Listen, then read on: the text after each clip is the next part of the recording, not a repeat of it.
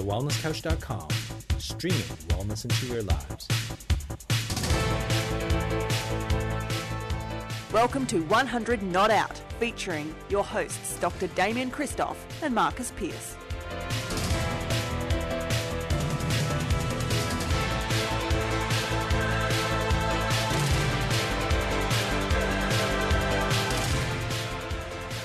Welcome to another edition of 100 Not Out, a weekly show dedicated to helping you master the art of aging well.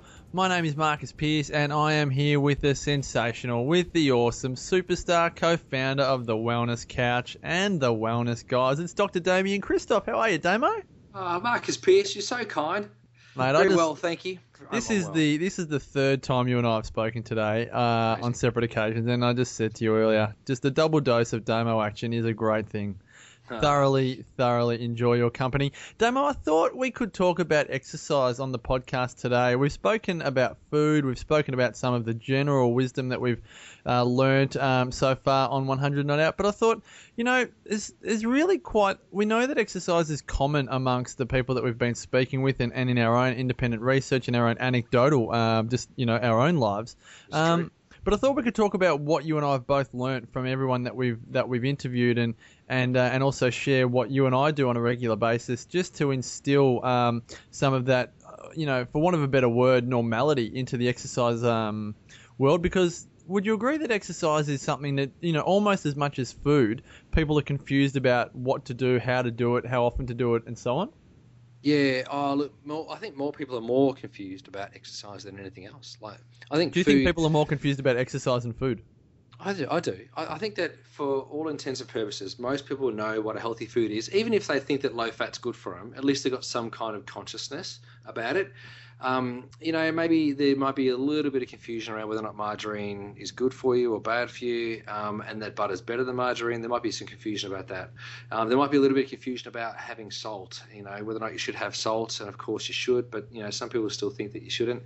And some people, might actually think that red meat's still bad for them, but actually it's not, and the same for eggs. Eggs are very good. So, for most of the time, it's just the myths that they just kind of perpetuate, and they kind of just keep on going through. But with exercise, there's so much conflicting information. Should you be doing cardio? Should you be doing load-bearing exercise? Should you be doing resistance-type training? Should you be doing interval training? Should be doing Tabata? Should you be doing CrossFit? Should you be doing, membership at a gym? All these sorts of things, There's so much stuff. That's more confusing than anything else. Mate, I'm confused just listening to it. But yeah, and now let me guess, if someone asks me, what do I do? And I'll ask you, what do you think people do? My answer would be that you mix it up, and you don't have a rule about what you can and can't do. You just do what you enjoy. Yeah. And make sure that you enjoy it, but just make sure that you do something. Yeah, that's it. I think some kind of movement seems to be ideal. Now, you do see many people out there, and the likes of Tommy Hafey out there pounding the pavement, Walter Bort's out there doing marathons. There's people that are out there that are doing a lot of exercise, and you may not need to do that much exercise. In fact, there are some people that do very little exercise, but just the constant continual movement can be hugely beneficial. Yeah, well, I love I reckon watching these older people exercise, there's just so much wisdom in watching them move. There's some great videos on YouTube. If anyone's on YouTube and they type in Okinawa, centenarians into YouTube, you see 90-odd-year-olds climbing trees, picking citrus fruit off trees, or they even catch up on a weekend for, it looks like little athletics where they jog around the oval. But you're right, Damo, they're not doing intense out there, crazy, I suppose, unrelatable exercise. It's the constant movement of life. Is that what you're leaning towards? Yeah, I am. I'm leaning towards that, just a constant movement. It's the ability to not be stagnant. And I think that stagnation, which we all know makes water go bad, and it makes things rot. When things stay in one spot, then, mold will form, and so will moss. And as the saying goes, a rolling stone gathers no moss. And I think this is exactly what we're seeing here. We see that when people move, they don't get rusty, they don't get arthritis, things aren't going poorly in their body. They actually look good, feel good, operate well, And that's exactly what you talk about with the Okinawa experience. And we see that with our centenarians and the people that are aging well with the podcasts that we've done. They're moving well. Okay, Damo, I've got a bit of wisdom here. I've got Walter Bortz's great book, The Roadmap to 100, in front of me. And you've just been talking about some benefits of exercise. Here's a list from Dr. Walter about some of the effects of aerobic exercise. Positive improvements in the function of the heart, a strengthening of the muscles, ligaments, tendons, and the joints, and improving blood pressure control. In particular, it lowers high blood pressure, increasing the high-density lipoprotein, or HDL, the good cholesterol, as people talk about, lowering the triglyceride levels or fatty substances in the blood, assisting in weight control by reducing body fat, alleviating muscle pain, which is a big concern for people that are aging. A lot of them are in pain, reducing the rate of occurrence of various types of cancer, particularly colon, breast, prostate, and lungs. And he goes on to mention some specific studies which show that, preventing osteoporosis, preventing lower back pain in many cases, reducing the incidence of stroke, improving the functioning of the immune system, so on and so forth. I mean, and even talking about diabetes as well. There's a lot to go on there, isn't there? Oh, I was on mute. How about that? Sorry about that. Yeah, there's so much to go on. There's so much to go on. You know, and you might need to actually rewind that just to replay that list, because the list is longer than both Marcus's and my arms put together if we're standing in a T-bar. Like, it's just so long. That's a massive list. But, you know, you not only, you know, if you want to gather that list together, there's other things that people say as well in terms of the huge amount of benefits. You know, even just your emotional and physical well-being, what you wake up feeling like is influenced by how much you exercise, how much oxygen is circulating through your body. Your relationships with people are actually better because you're less grumpy. You know, you've got a whole lot more to give and a whole lot less to take when your body's, you know, working much better. Yeah, and the depression factor as well, Damo. I mean, again, I'm not going to refer to specific studies, but everyone knows, I would think, that when you exercise, you do feel better about yourself, you feel better about the world, you feel better about your problems. That's it. You're in a much better headspace, and people talk about it, you know, I'm ready to tackle the day after I've exercised, or I'm ready to take the world on. But you do have that feeling when you exercise. And again, the more science-minded people would probably refer to the endorphin rush, or the endorphin release of that the brain releases when we exercise. And from what I've learned, it's that same endorphin release that we get when we achieve a task. It's almost a positive feedback loop of self-esteem, of feeling good about oneself.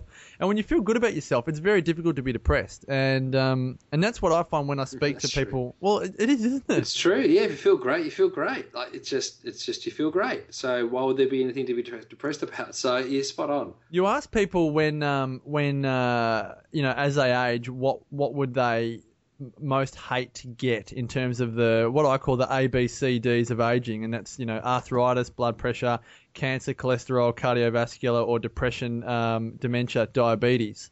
And you have a look at, I ask this question when I do my talks, I say, which one would you hate to get the most? The amount of people that say depression, like, it staggers me. I often think that everyone would hate to get dementia the most. But then you ask these people, and this is what I find fascinating about talking to people that are aging.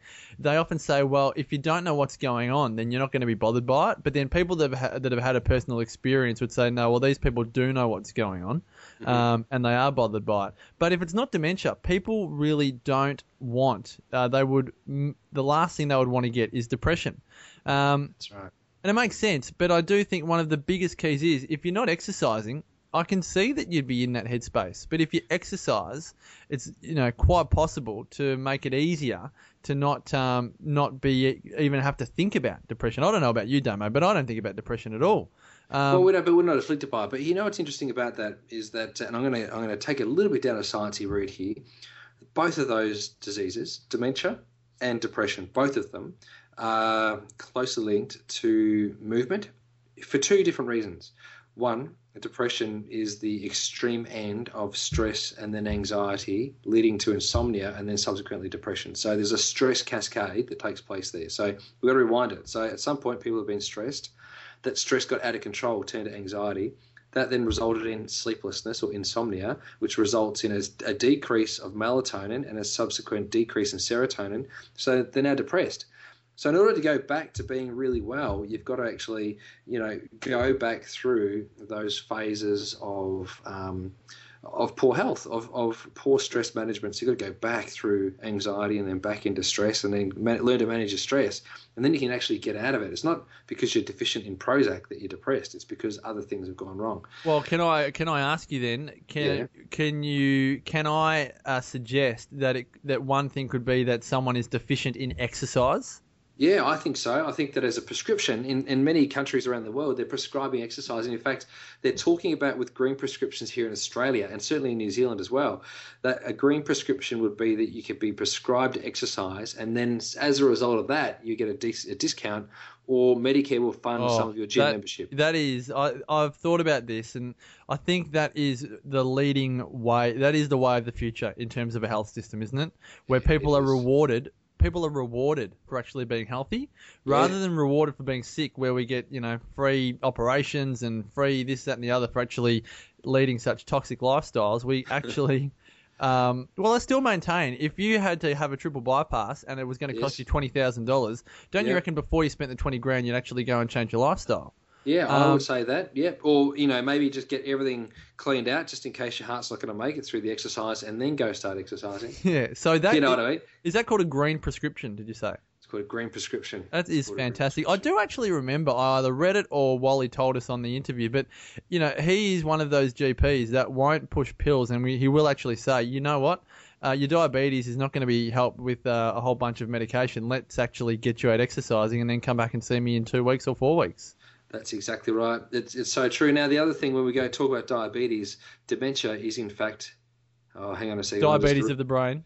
Yeah, I'm just going to be careful of that, because there's a lot of people out there that say, that's not the case. But in the research that I'm reading at the moment, and what we actually see is that there's an insulin resistance of the brain. So the brain actually starts to become resistant to insulin. The danger with the brain becoming resistant to insulin is that sugar is the major fuel source for the brain, or in fact it's the only fuel source of the brain. So the brain without ketone bodies or sugar doesn't go too well. So in fact it's very, very poor in its function. So it starts to get smaller, it's starved, and as things get starved, like with muscles, for example, if you don't have muscle fuel going into the muscles, they get smaller. Same as the brain. If you don't get the fuel going to the brain, it gets smaller.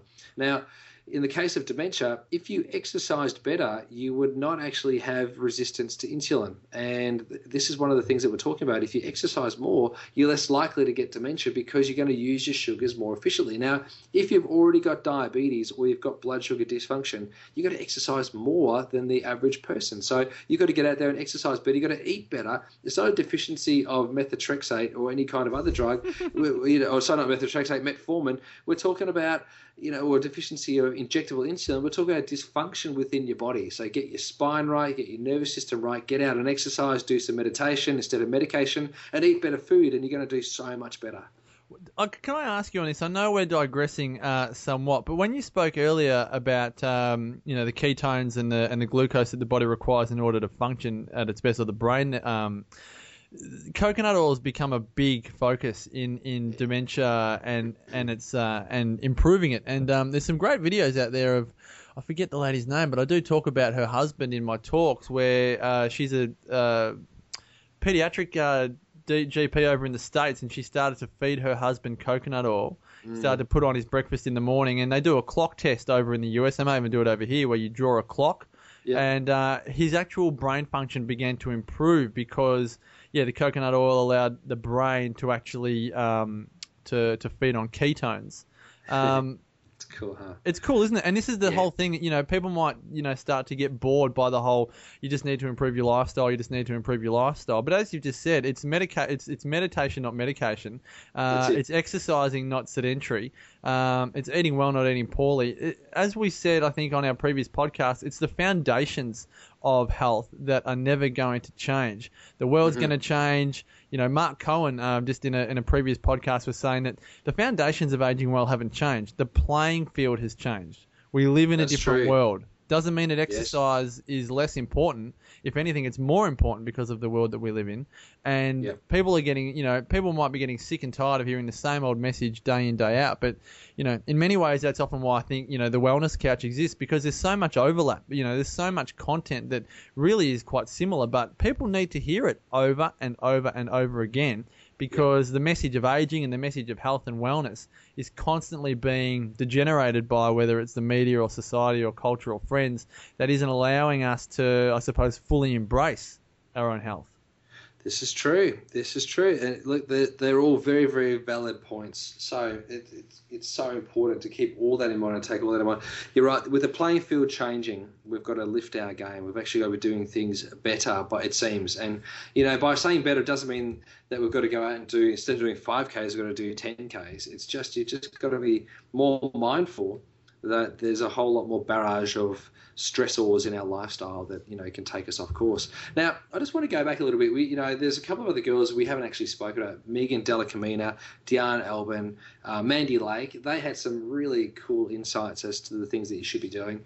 And look, the people that live the longest in the world tend to be women. They tend to do the best. Yes. I know that they say they're stronger than us blokes, and they're better than us, and who am I to argue? I'm just a mere male, right? So, but what's interesting is that Megan shared that we should have a great sleep. A great sleep ritual is really important. Now, it's interesting because sleep is so intrinsically tied to depression and so intrinsically tied to repair. So, if we don't sleep enough, we don't repair enough, which means that we're often going to wake up tired. If we don't sleep well, we wake up tired. We can't exercise. So, many times people use the excuse, I'm too tired to exercise. Yes. Well, part of that is that you're not exercising enough. Yes. That's it. Exactly. And then if you do exercise, then you're more likely to fall asleep more easily and have a better night's sleep.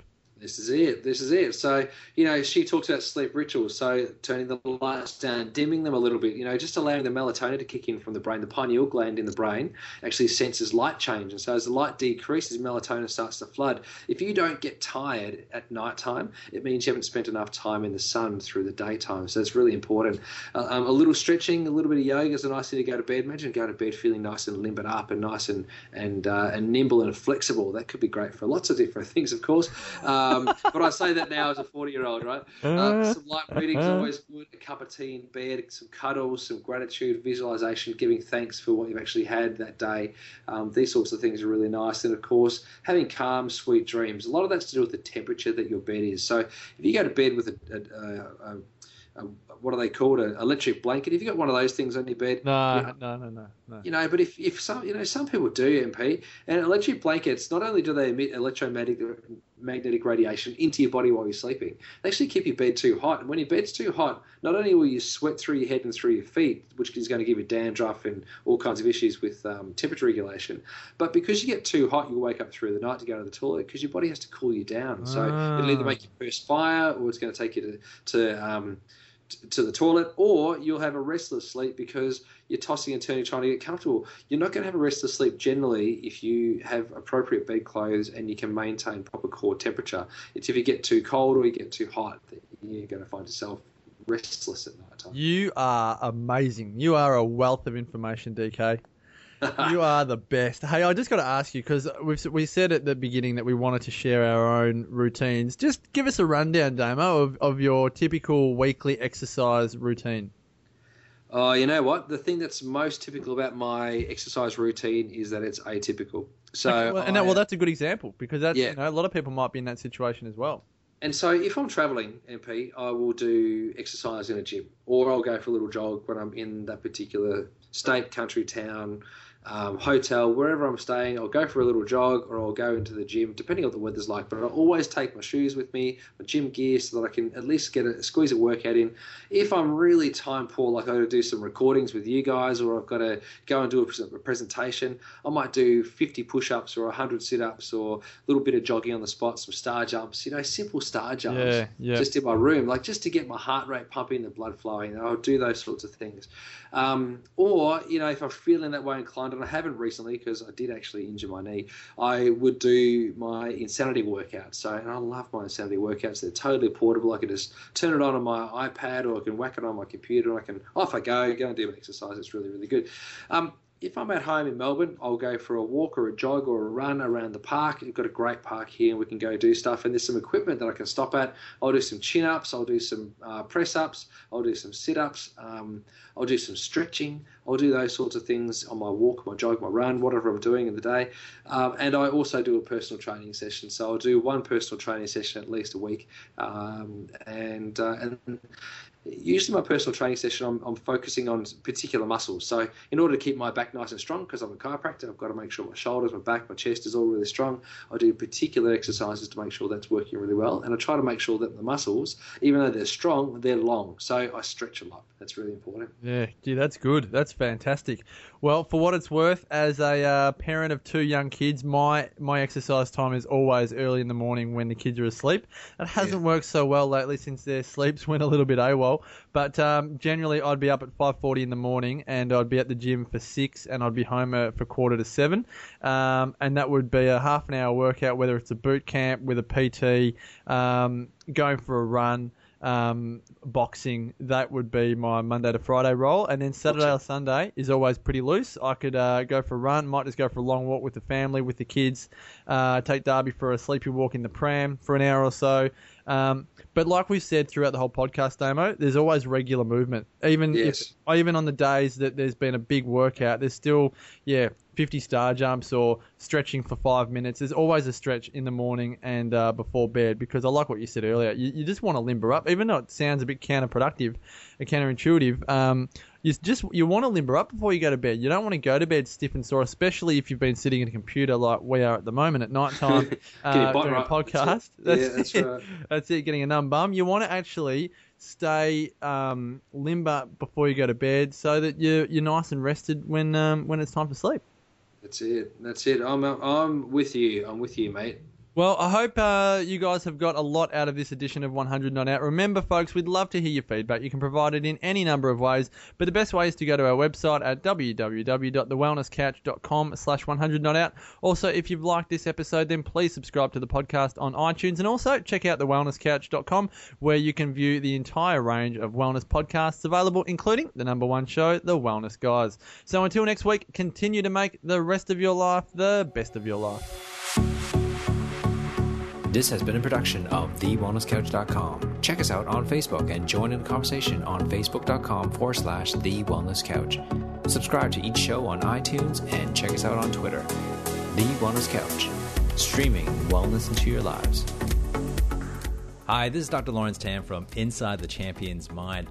So how does spending 10 hours with the Wellness Guys, the Up for a Chat girls, and 500 other wellness-minded people sound to you? Well, on Saturday, August 17th at the Crown in Melbourne is the place to be for our next Wellness Summit. Group discounts are available for 10 or more delegates, so why not bring your colleagues, your friends, and family for even greater experience? For group discounts and to secure your spot, go to thewellnesssummit.com.